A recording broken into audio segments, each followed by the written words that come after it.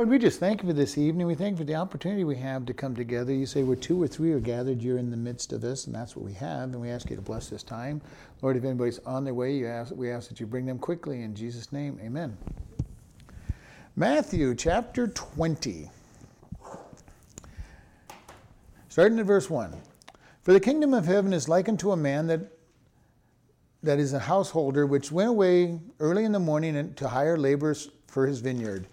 And when he had agreed with the laborers for a penny a day, he sent them into his vineyard, and he went out about the third hour and saw people standing around idle in the marketplace. And he said unto them, Go also into the vineyard, and whatsoever is right I will give you. And they went their way. Again he went out about the 6th hour and the 9th, and did likewise. And about the 11th hour he went out and found others standing idle, and said unto them, Why stand you here all day idle? And they said unto him, Because no man has hired us. He said unto them, Go you also into the vineyard, and whatsoever is right you shall receive. So when the evening was come, the Lord of the vineyard said to his steward, Go, call the laborers, and give them their hire, beginning with the last unto the first. And when they that came last were hired in the 11th hour, they received every man a penny. And when the first came, they supposed that they should receive more, and they likewise received every man a penny. And when they had received it, they murmured against the good man of the house, saying, These last have wrought but 1 hour, and you have made them equal unto us, which were borne the burden of the heat of the day. But he answered one of them, and said, Friend, I do you no wrong. Did not you agree with me for a penny? Take what is yours, and go your way, and I will give unto this last even as unto you. Is it not lawful for me to do what I have done with my own? Is your eye evil because I am good? So the last shall be first, and the first last. And for many be called, but few chosen. So we're looking at this story that Jesus is giving to the people, and it's a picture of God, as we're going to look at it. But he says, the kingdom of heaven is like a man, a householder, who went out early in the morning to hire laborers for his vineyard. And this is pretty much the way it was done back then, is everybody would go down, if you needed work, you kind of gathered in the center of town. And the owner, people that had jobs would come out and pick some people to go to work for them. And, as he talked about, make the agreement of their wage, which usually was, they say a penny in this translation, but it's a denarii, which is a day's wage. With the day's wage, you could buy your bread and your food for the day. That was the typical. Every once in a while, you'd find somebody who'd pay better, but you made enough money to buy your food for the day. And so he went out early, and he got some laborers. And in verse 2, he said he talked it over with them, and he agreed to pay them a denarii, and they went to work. They're happy. They've got a job. They're going to make their normal day's pay. They're all happy. Landlords, the vineyard keeper's happy. He's got workers. The workers are happy. They've agreed to their pay. Then he goes out. It says he went out again at the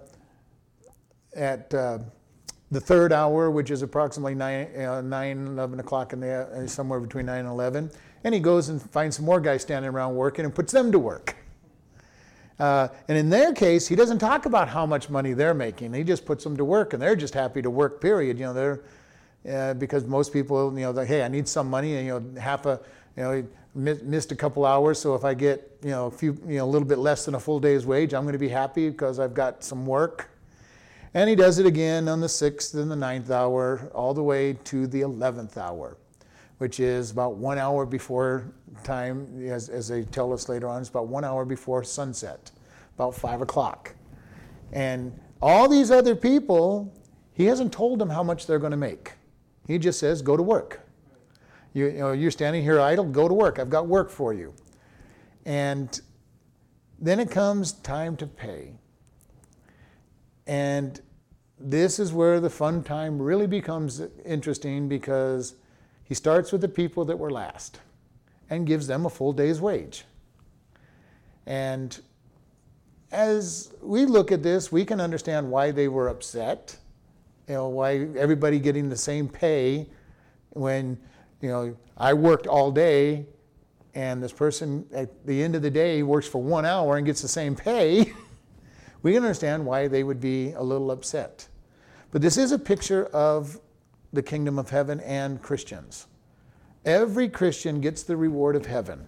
The same reward for heaven, whether we start now, we start 1 minute before our death, 1 second before our death, or we spend our entire life ministering for God, or even more, the disciples who ministered a long time ago and gave us the book that we're reading. We all get the same base reward, and that's heaven. Now we got other rewards that we know that God talks about. He gives us the rewards for our service. When we allow him to work through us, we're going to be rewarded for that. And that's above and beyond the base. But the base is heaven. And everybody gets heaven. And that's hard for some people to understand. I had a person I worked with and said, well, you're telling me that a murderer, if they accept Jesus just before they die, they're going to heaven? I go, that's what the Bible tells us. Well, I can't believe in a God like that. Well, I'm sorry, but that's, just because you don't understand how bad what you do is. Well, I'm not as bad as a murderer. We went around for many years on the topic, that God is totally just. And it's hard for some people to believe that, and that it's justified that everybody gets heaven and gets the whole wealth of God's kingdom. And this is why it's really hard to even figure out what is the reward in heaven when we already have everything. We're heirs to God. Yeah. We have everything. So what is the reward that he's going to give us? We don't really know. He talks about that you'll have rule over many cities and you'll have some kind of responsibilities more than somebody else. So it probably has to do with the work that we're going to do for eternity. Now, and every time I say that, people go, well, work? Well, I didn't think we were going to work. No, God's very clear that we're going to have work. Man was created to work. Adam and Eve were created to work. And that means there's going to be work in eternity because that's what God created us to do. Now, work in heaven, work in a perfect environment is probably not a big deal. And I've been very fortunate. I've got to work in places where I've totally enjoyed what I'm doing, and it never seemed like work until close to the end. But it very rarely seemed like it was hard. Usually I was having fun doing what I was doing. And I can picture that's what heaven's going to be. Whatever God's got in store for us to do for work will be, I get to go play all day long, all year long at this? God, I thought you were giving me some work to do. And he's going, I did. You just happen to like it. And this is where it is, if anybody who's ever been privileged enough to do something they really love knows what I'm talking about. Because it's like, I get to go to work. I'm just looking forward to it. Yeah, because we won't be working for a payday. We're not working for the payday. We're not even working. We're just working because God has given us something pleasurable to do. And whatever he gives us to do, we are going to enjoy completely. It's not going to be a big deal. Maybe he'll make somebody polish the gold roads that never tarnish or never get faded, so there would be no work to it. Who knows? Who knows what work is? Because I've always thought, how hard was work in a perfect, to be the gardener of a perfect garden? No weeds, no death, no destruction, no wilt, no bugs eating your food, destroying your plants. How hard was it to be the gardener of that garden?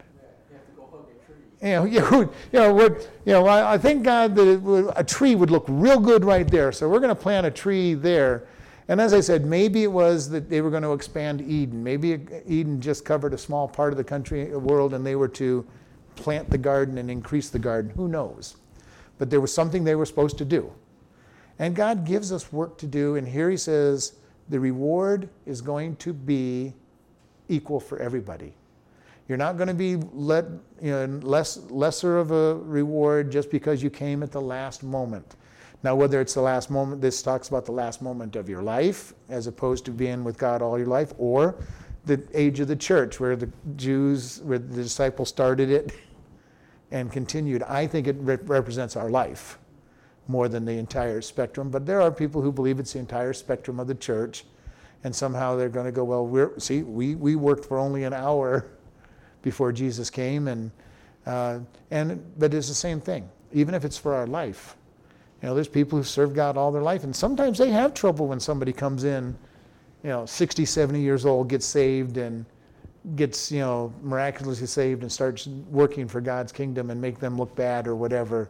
well, why did they get all this stuff? How come they're being so blessed? I've been following God for 60 years, and this guy comes along, and everybody thinks he's so great because he was a sinner, big sinner, and got saved.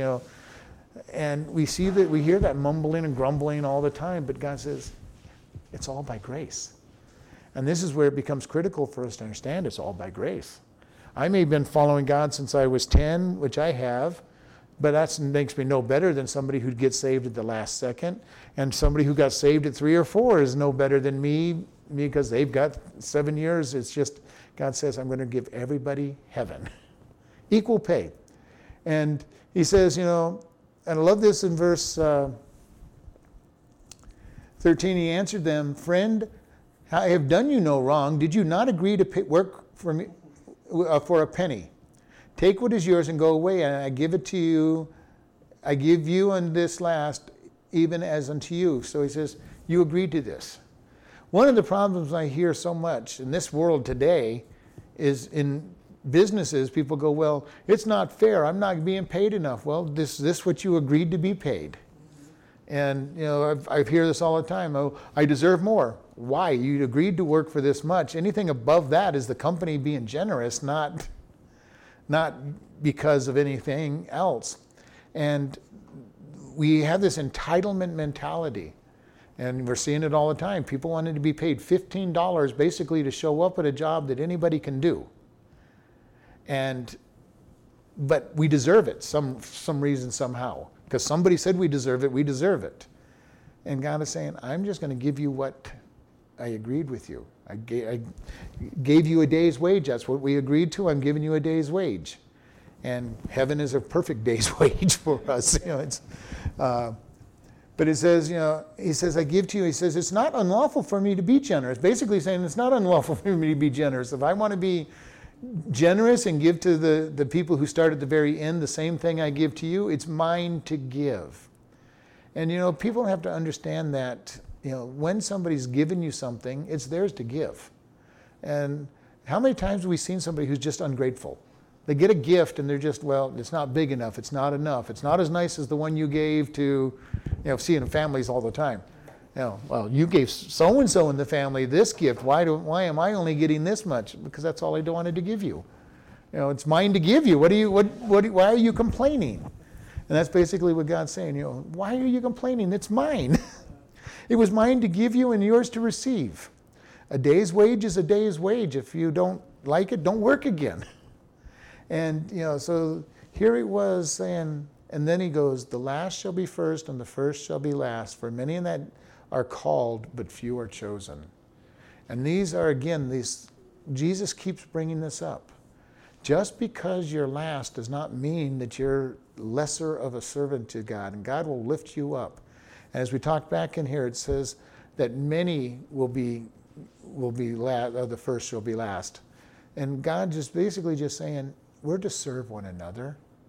This is true leadership. And this is the one thing I have seen over the years is I've always tried to work as a manager to help my employees, to help individuals and lift them up and promote them and make them look good. Now we've all worked for bosses that they have to be the one that gets all the glory. Look what I've done. I got, don't forget the fact that I had 30 people doing the work for me. Look what I have accomplished.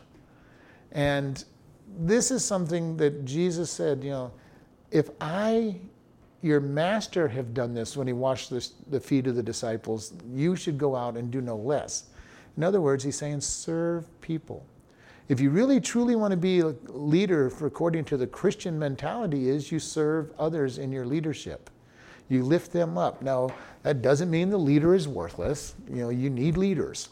A leader has to be able to make decisions. A leader has to make the decision. We're going to do this. We're going to do this. We're going to follow this path. We're going to do this. But at the same time, they're lifting up other people and training them. When I was managing, when something good was happening, I said, yeah, so-and-so is the one that did that, and this person over there did that. And if it was something bad, I took the blame. Because I didn't need my bosses trying to hammer my poor people. I would take the blame, saying I'm the one that I put the people in charge. I'm the one that's responsible.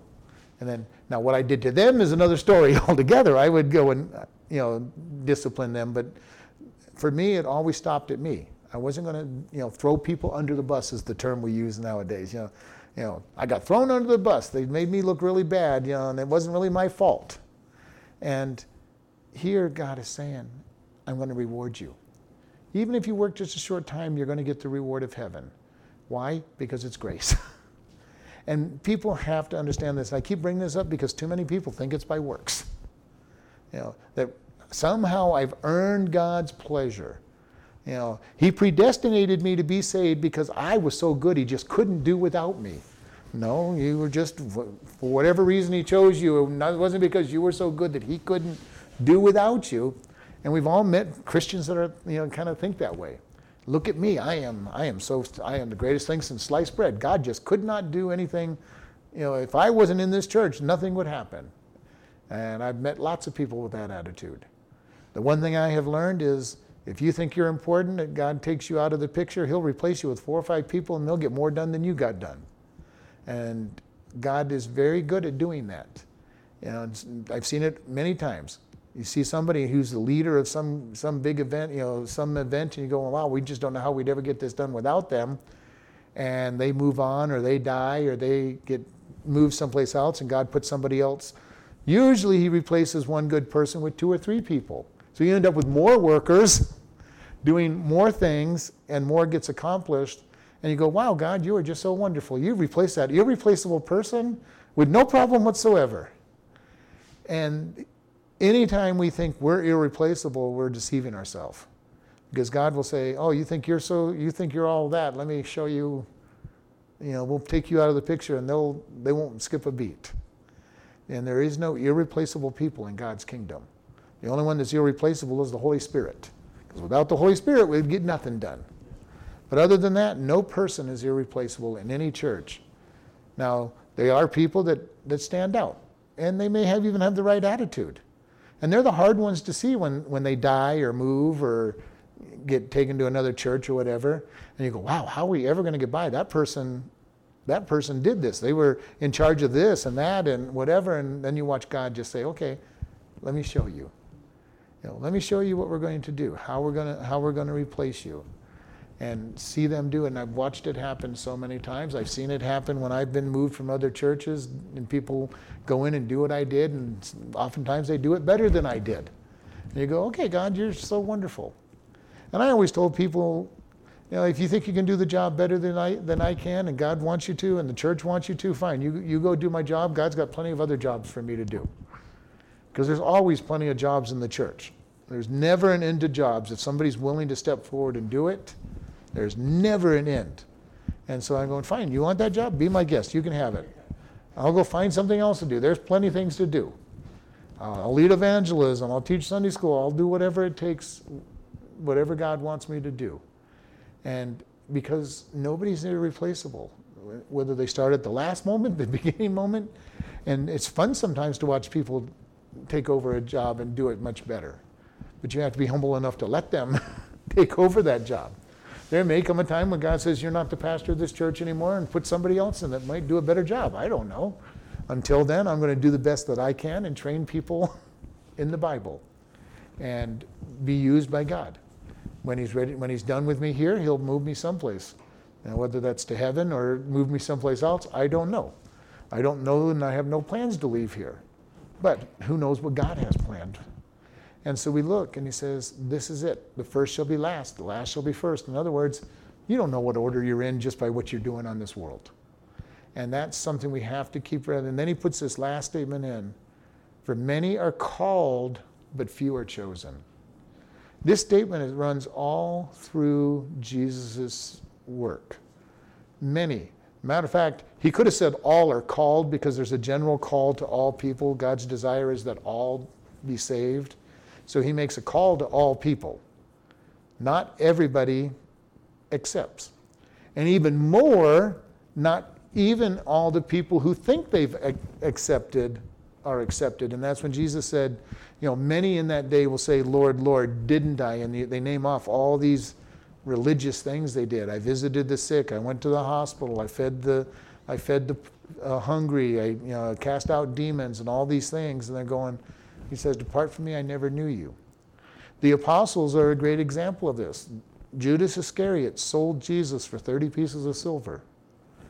And when he said, one of you is going to betray me at the Last Supper, all the disciples said, is it I? And there's not a one of them that said, well, it's got to be Judas.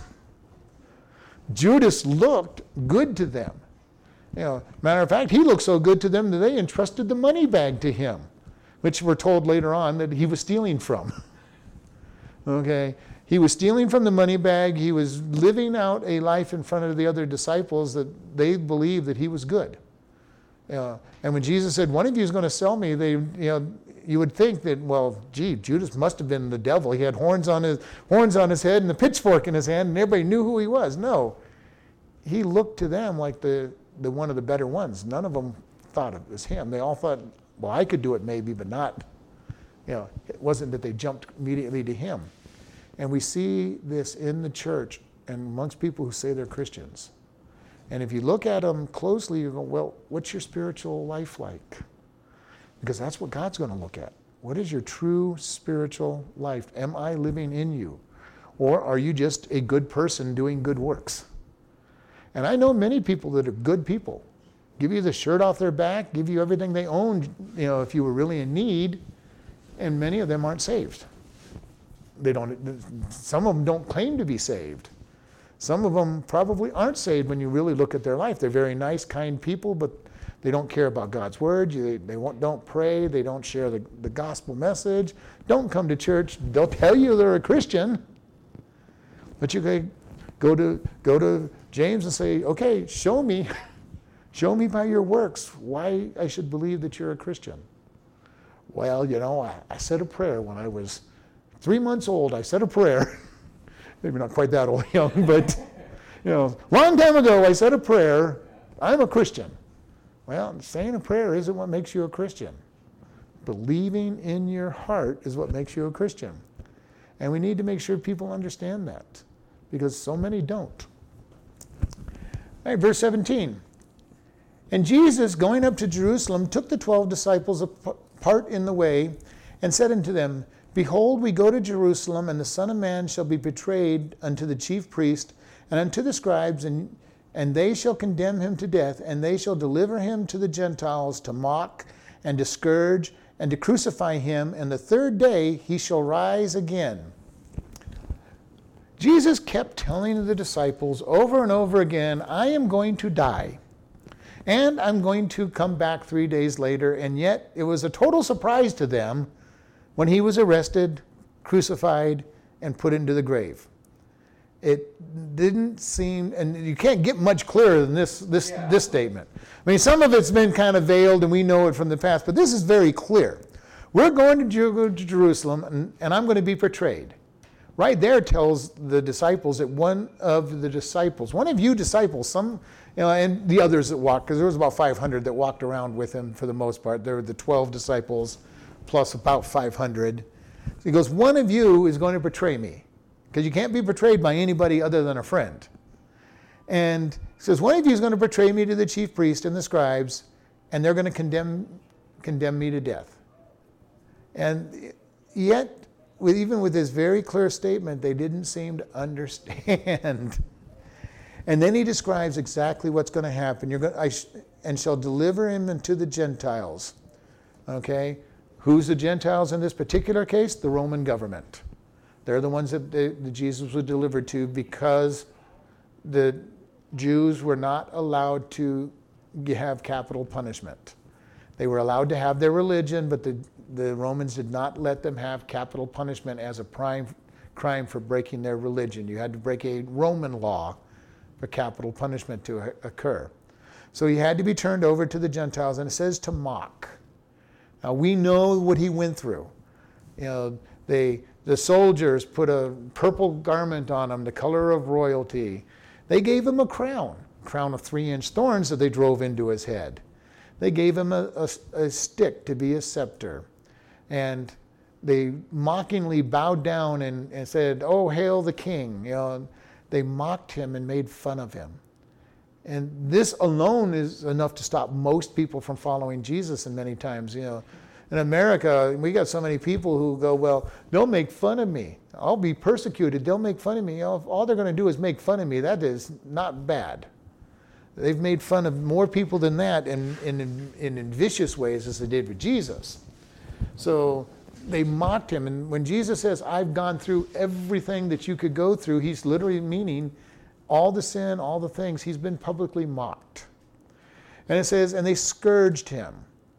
And the scourging used the Roman flagellum. It had anywhere from 7 to 13 brands off of it. It had a wooden handle, and it would come up, and then it would split into 7 to 13 leather strips. And embedded in these strips to help make them strike harder were bone and glass and metal, whatever it did to make it strike harder. And then they would use the flagellum to scourge.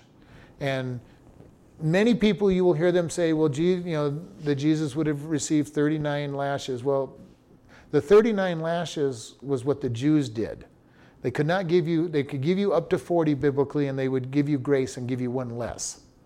So they would never give somebody the whole 40. They always gave them grace and gave them one less at the max. But the Romans had no such law. They could beat you until you were unconscious. The only rule they had is if you were scourging somebody, you weren't to kill them. You could bring them to the edge of death, but you weren't to kill them. And the Roman soldiers, they enjoyed scourging. They thought it was a game. They usually would be done with pairs, and they would sit there and make bets with everybody on who could take the largest chunk of flesh out with one stroke. And then, of course, they would sit there and they'd weigh it and measure it and all this after each one to see who won it. So they're handling all of this flesh that they're taking out. So we always think that he was just bead and stripes across him, but literally they were cutting flesh off of his body with every stroke. So the scourging was enough to just about kill him. And then he says, they're going to crucify me.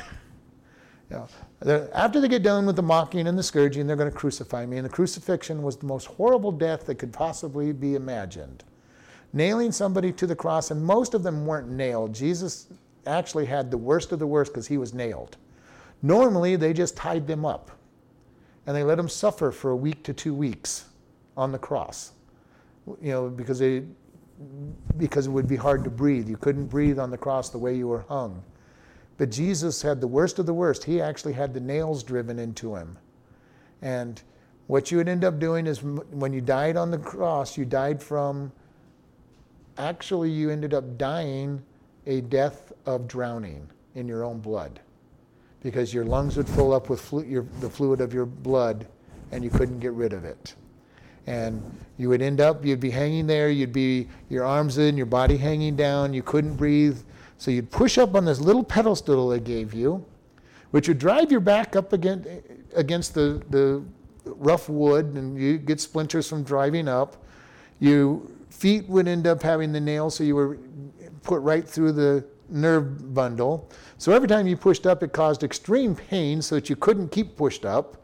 Then you would give out because you couldn't handle the pain, and your body would go back down the cross, driving the splinters back in the cross, and you would all of a sudden slam into your arms being hanging there, and you usually ended up with broken bones out of the deal because you're pushing up and then you would push down, and the way they hung you was you couldn't do either one. And even if you weren't nailed, you couldn't keep yourself up long enough. Eventually you would tire and you would slide back down the cross, and then you would hang on your arms till you couldn't breathe anymore, and then your lungs would be filling up, and you'd eventually die, usually of drowning.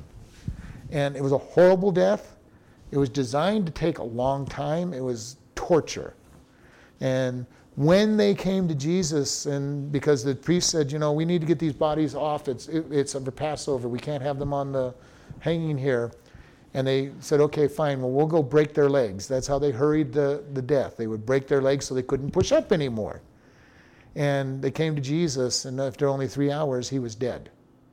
And that was a very unusual thing, and that's when they drove the spear up into Jesus' side and gave us proof that he was dead, because water and blood had separated, which meant that his plasma had already been broken down in his body in that period of time.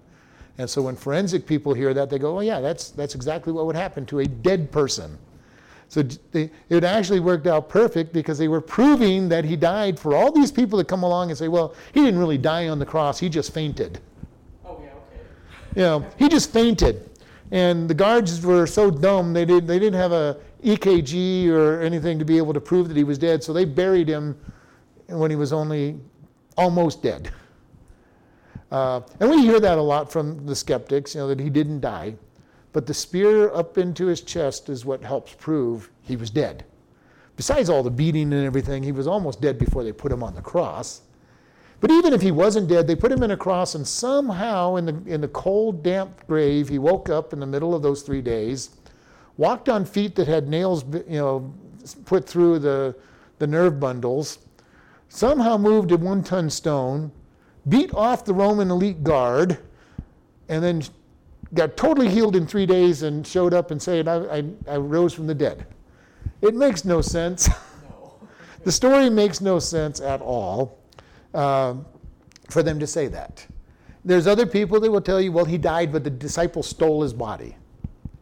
And they go, again, we got the same problem. All right?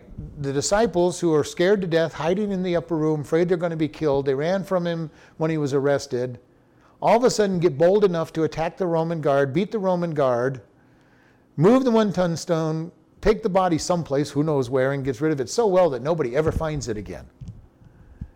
Well, how do you explain him coming back and talking to him? Well, yeah, that's just it. That part, they lied. That's a lie. They believe that's a lie.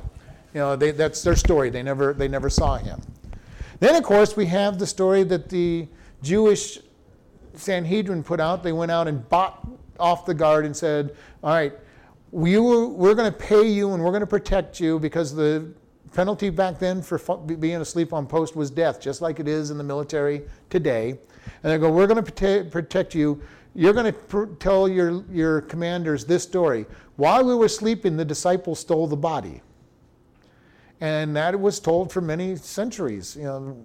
Of course, the question comes in, while you were sleeping, number one, why were you sleeping when you were on duty? Number two, while you were sleeping, how do you know anything? Okay, I can't tell you anything that happens when I'm asleep. I went to sleep, I fell asleep, I woke up. Now, if you were standing over me when I woke up, I can say, you were standing there when I woke up. That's about as much as I could tell you. If my house was robbed and emptied while I was sleeping, I can't tell you who came in and robbed my house while I was sleeping. And yet, the lie that they were told to do is, while we were sleeping, the disciples came and stole the body. Right there, number one, they're sleeping when it's a death penalty to sleep, and then number two, they're telling you what happened while they were asleep. So the whole story just blows apart. And when you point that out to people, they go, oh, well, yeah, I guess that's true. The only story that makes sense is Jesus died, God resurrected him, and he came out victorious. And he was seen by so many people.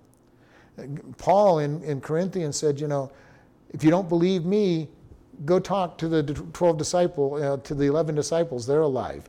Go talk to up to 500 people who saw him after he was alive. You don't think it was me. Go back, there's 500 of them alive. And this was at a time when most of them were still alive. If you were a skeptic and you really wanted to prove that he was lying, you'd go back and talk to them and find out. And if you imagine, if you had a court case that had 500 witnesses, you'd be busy, even if you only gave them a minute apiece to give their testimony, you've got 500 minutes.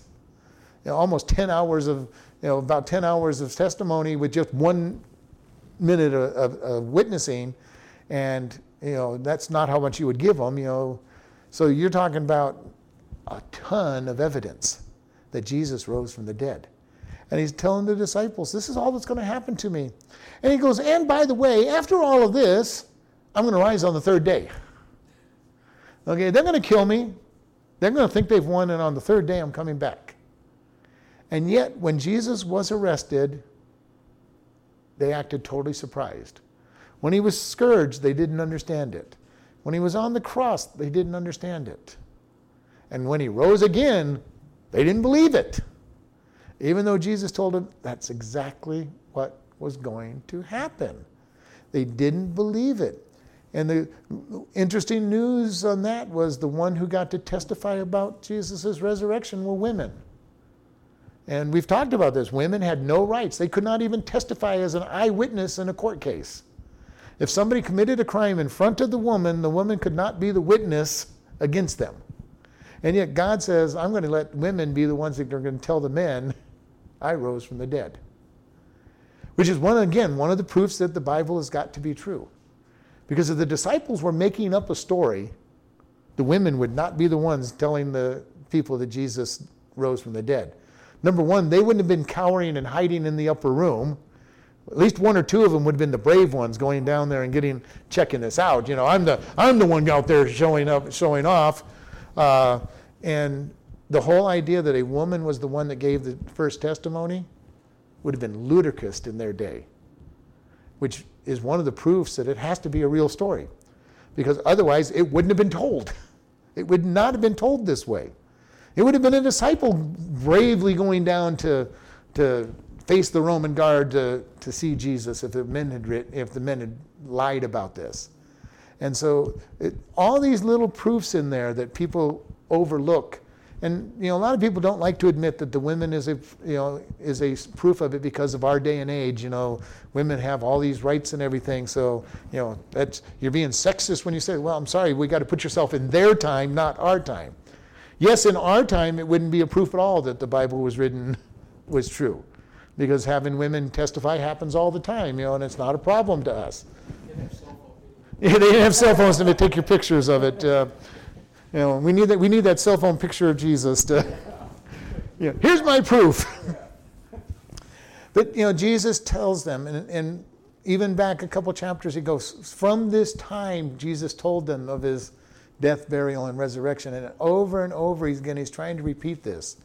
And, we look at this and we've talked about why didn't they hear? Well, because it didn't fit into their game plan. Yeah, they chose not to hear. They chose not to hear because it didn't make sense to them. We're following the Messiah. The Messiah's got one purpose in this world. It's to make Israel the number one nation out there. And he's going to get rid of Rome, and Jerusalem is going to be the capital of the world. And Jesus, we don't understand what this death stuff you keep talking about, because that doesn't compute.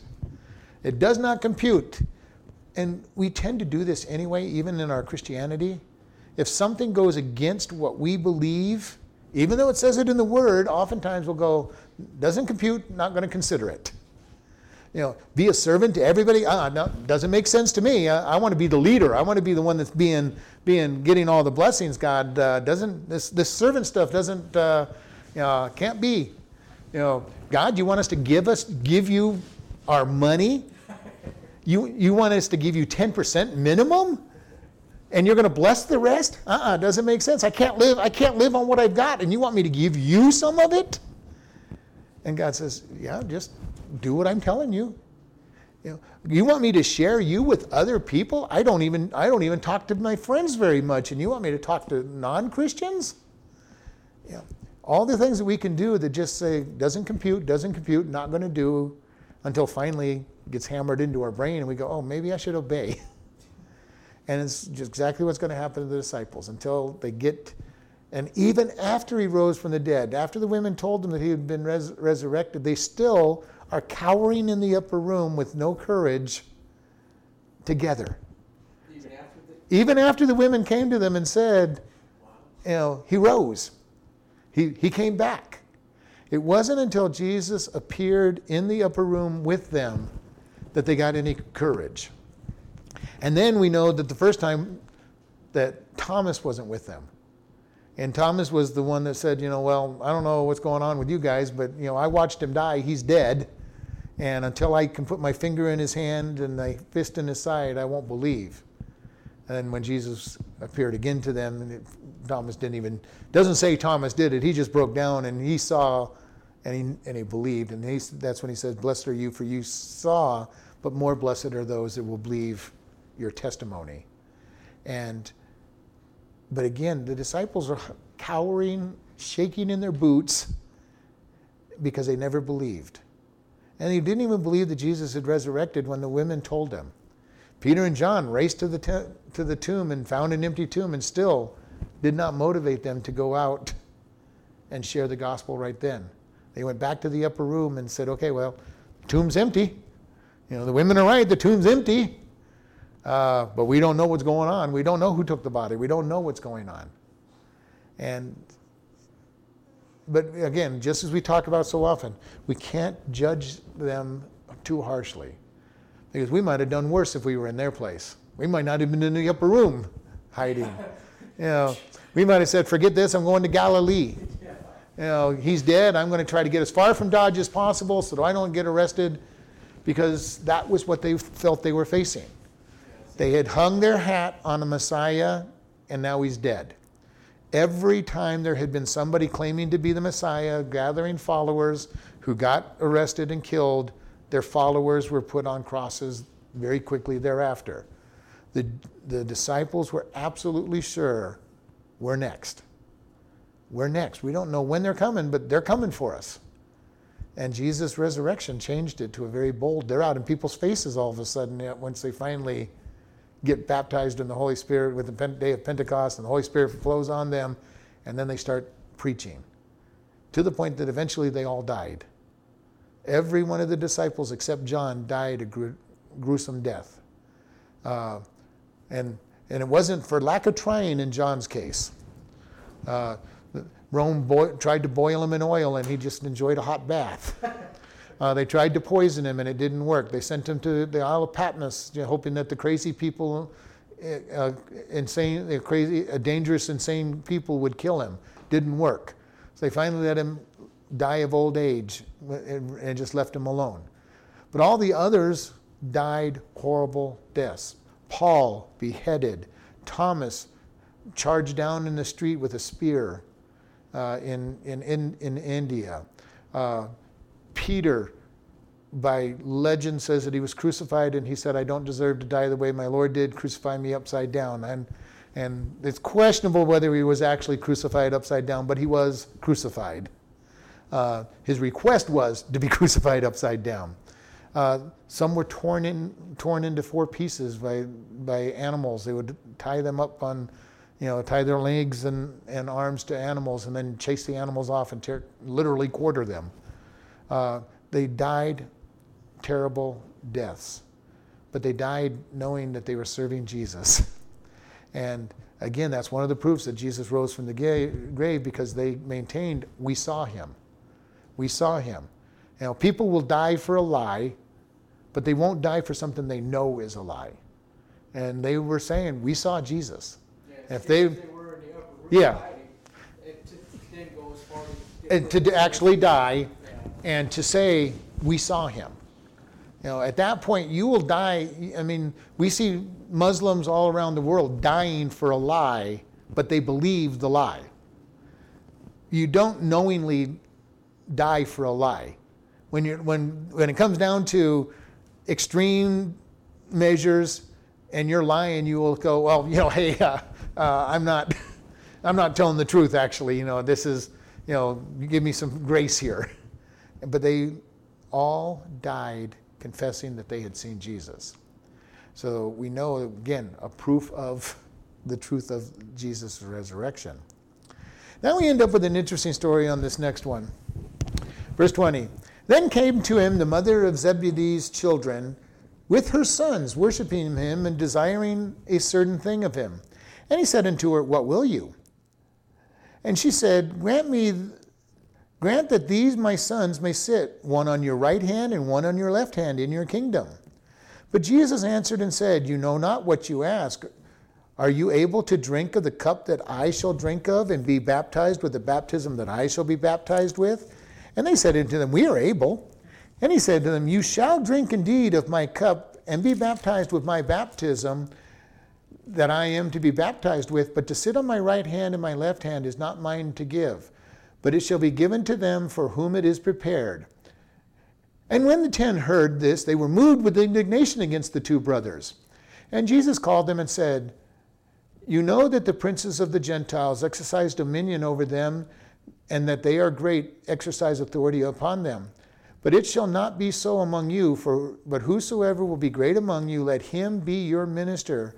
And whoever will be chief among you, let him be your servant. Even as the Son of the Man came not to be ministered unto, but to minister, and give his life a ransom for many. So here we have an interesting picture. James and John are the children of Zebedee. They're also known as the sons of thunder. And this is kind of interesting. This kind of is the mother's heart, coming up to Jesus and saying, hey, Jesus, I want you to do something for me. And he's going, what do you want? And she goes, make my two sons sit on your right and your left hand. And these are the two positions of most authority. Right hand, the approved side, and then the left hand is the lesser approved, but when you're sitting on that person's side, you're approved. And he's saying, make my sons number 1 and number 2 men in your kingdom. Evidently, she didn't believe what he told him just a little while. She didn't believe either, yeah. She's not believing this, you're going to die stuff either. It doesn't make sense to her. She still says, you're going to have your kingdom. I know you're the Messiah. You're going to have your kingdom. Once you make yourself ruler, make my sons number 1 and number 2. Okay, this, as you know, is going to go over real well with the other disciples. Even though it's mom asking it, it's like they're probably thinking, oh yeah, you had to go get mom to make this request for you. But Jesus' answer is quite interesting. You know not what you ask. You know not what you ask. How often do we pray for something from God and God basically is answering, you don't know what you're asking for? When we read our biographies, sometimes they'll tell us this, and God answered in a way I never expected. He did something I never expected he would do. And we read their stories and go, wow, maybe you shouldn't have said that prayer. Yeah, like what happened to you, but maybe you shouldn't have said that prayer. Look how hard life got for you. And he's saying, you don't know what you're asking. And he goes, are you able to drink the drink? Now, he'd already told them what was going to happen. Yeah. That they still don't know what they're agreeing to. Are you able to drink the cup of death? Are you willing to be baptized into these trials that I'm being baptized into? And their answer was, yeah, we're able. Sure we can. We can do anything. We're your followers. We can, as long as we're number 1 and number 2, we'll follow you with anything. And it's kind of funny to see this. Yeah. And how much they brag and everything, but it's also sad because I see it so often, and I've seen it in myself and I've seen it in other Christians. Well, I'm just ready for you, God, whatever you ask me to do. Okay, we're going to study evangelism. We want to go out and evangelize. Okay, ready to go. All right, we're going to do it. Nope, got to be busy that night. Got to be busy that day. Well, you've been busy for the last 5 weeks. Well, I'm a very busy person. Well, we need to get out. Well, I'm ready. You're ready except when we're ready. Yeah. And this happens not just evangelism, but everything. We need a teacher in this class. Well, not me. I'm not ready to teach. You were just telling me how much you know about the Bible and that you're ready to. Nope, not me. I'm not. And unfortunately, usually just like this, when it comes time, they run the other way. When Jesus is arrested, all the disciples abandon him. Now Peter's a little brave. He kind of walks around at a distance. John sticks around. John is actually probably the bravest of all of them. He actually is in the court. He's the one that brings Peter in when Peter denies Jesus. He's at the cross when Jesus is dying, and Jesus looks down and says, woman, behold your son. Son, behold your mother. So John is right there. John is actually the bravest. He's the youngest of them and kind of the bravest, or at least the most stalwart. He's willing to take his life in his hand for Jesus, and probably was trying to protect the women at the cross, type deal. But he was one who was able to go out, so he's almost deserving all of this. And they say, yeah, we're able to. And he says, you will drink of the cup. You will be baptized into death. And we talked a little bit about how every one of the disciples died.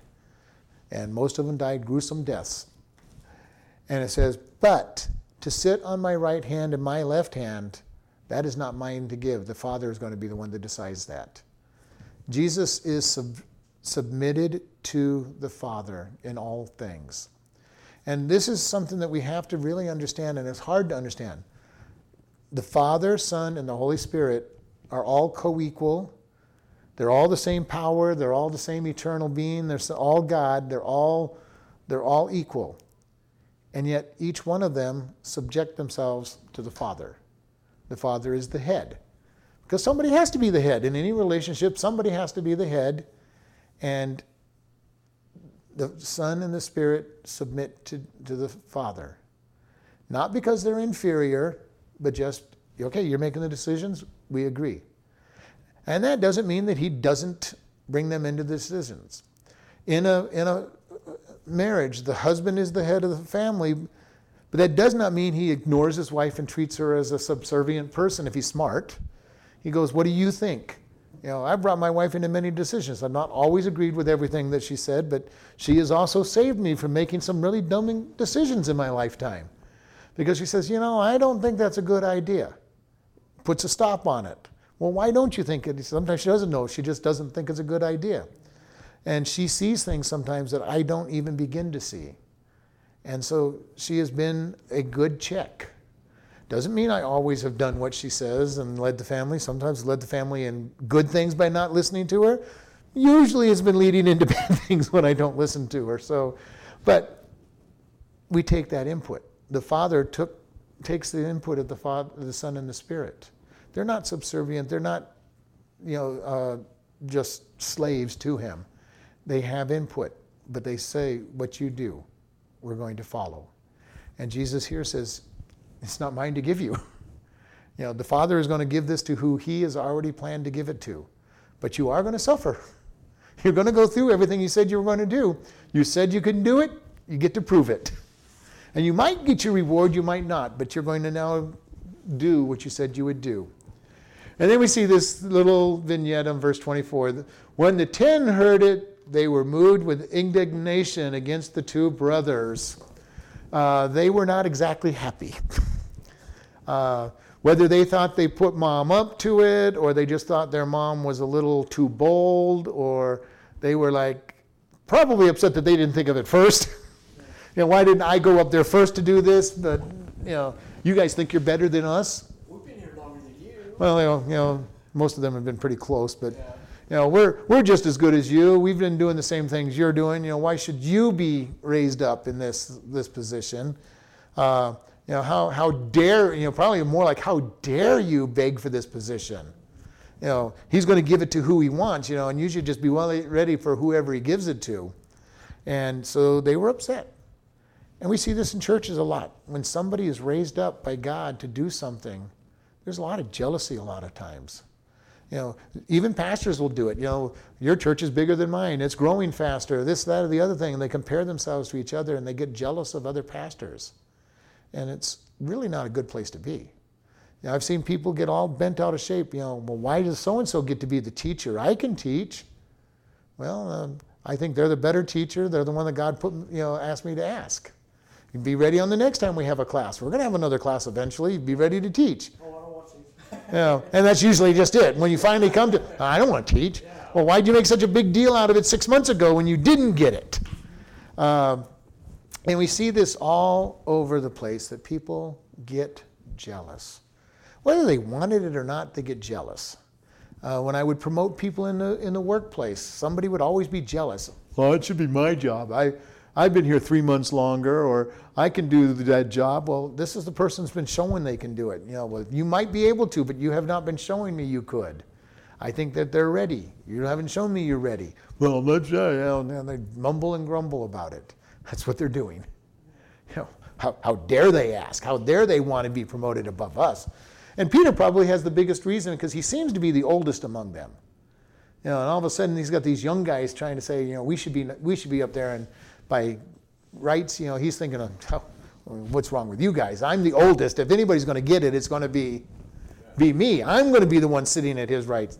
And they don't know what they're asking. And they don't know what they're asking for, and they haven't listened because he just told them what they're going to get in, what they're in for. But we do it all the time ourselves. We never fully understand what it is we're asking God for until we go through what it is we're going through. And it's always for our good anyway, even though we're not going to think it's for our good when we're going through it, unless we truly believe God's word. We'll tie up with Jesus' answer. He says, you know that the princes of the Gentiles exercise dominion over them, and they that are great exercise authority over them. So he goes, okay, you all want to be leaders.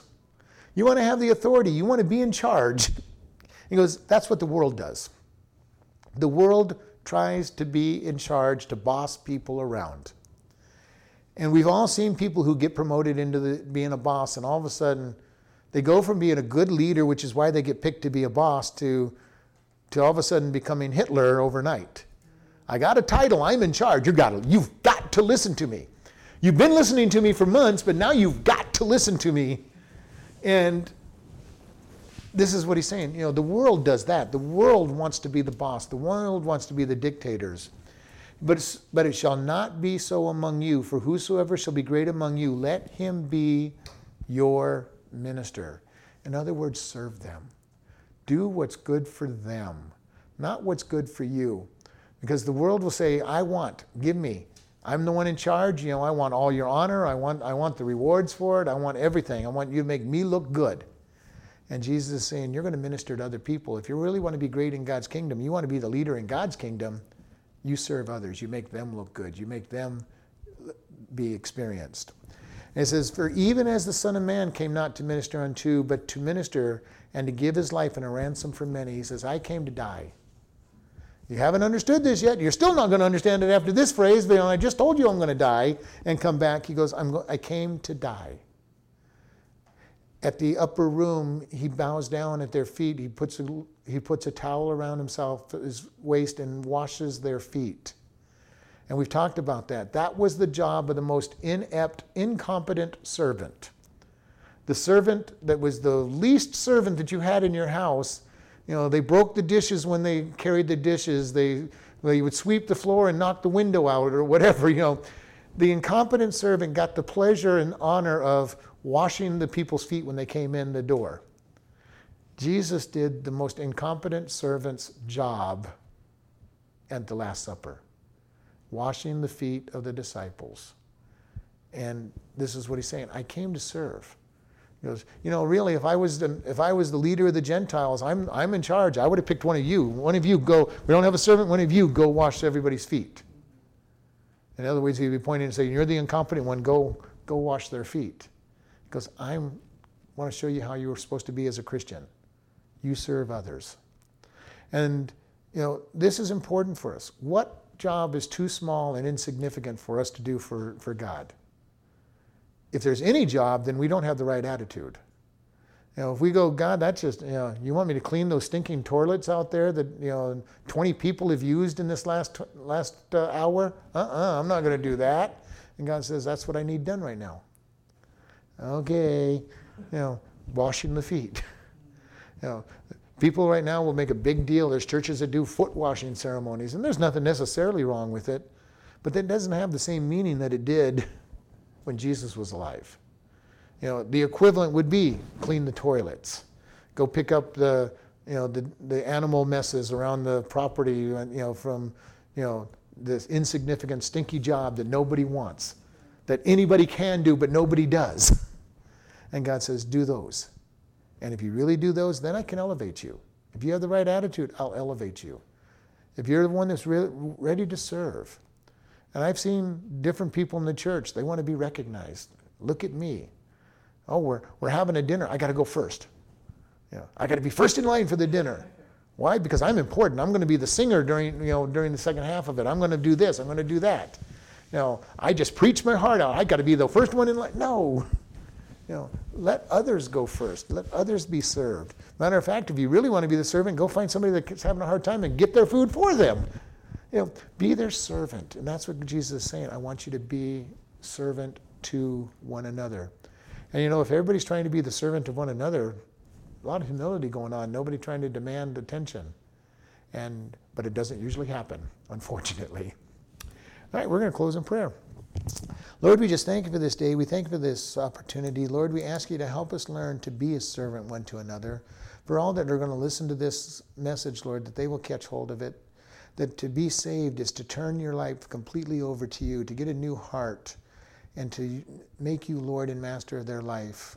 And we just thank you in Jesus' name. Amen.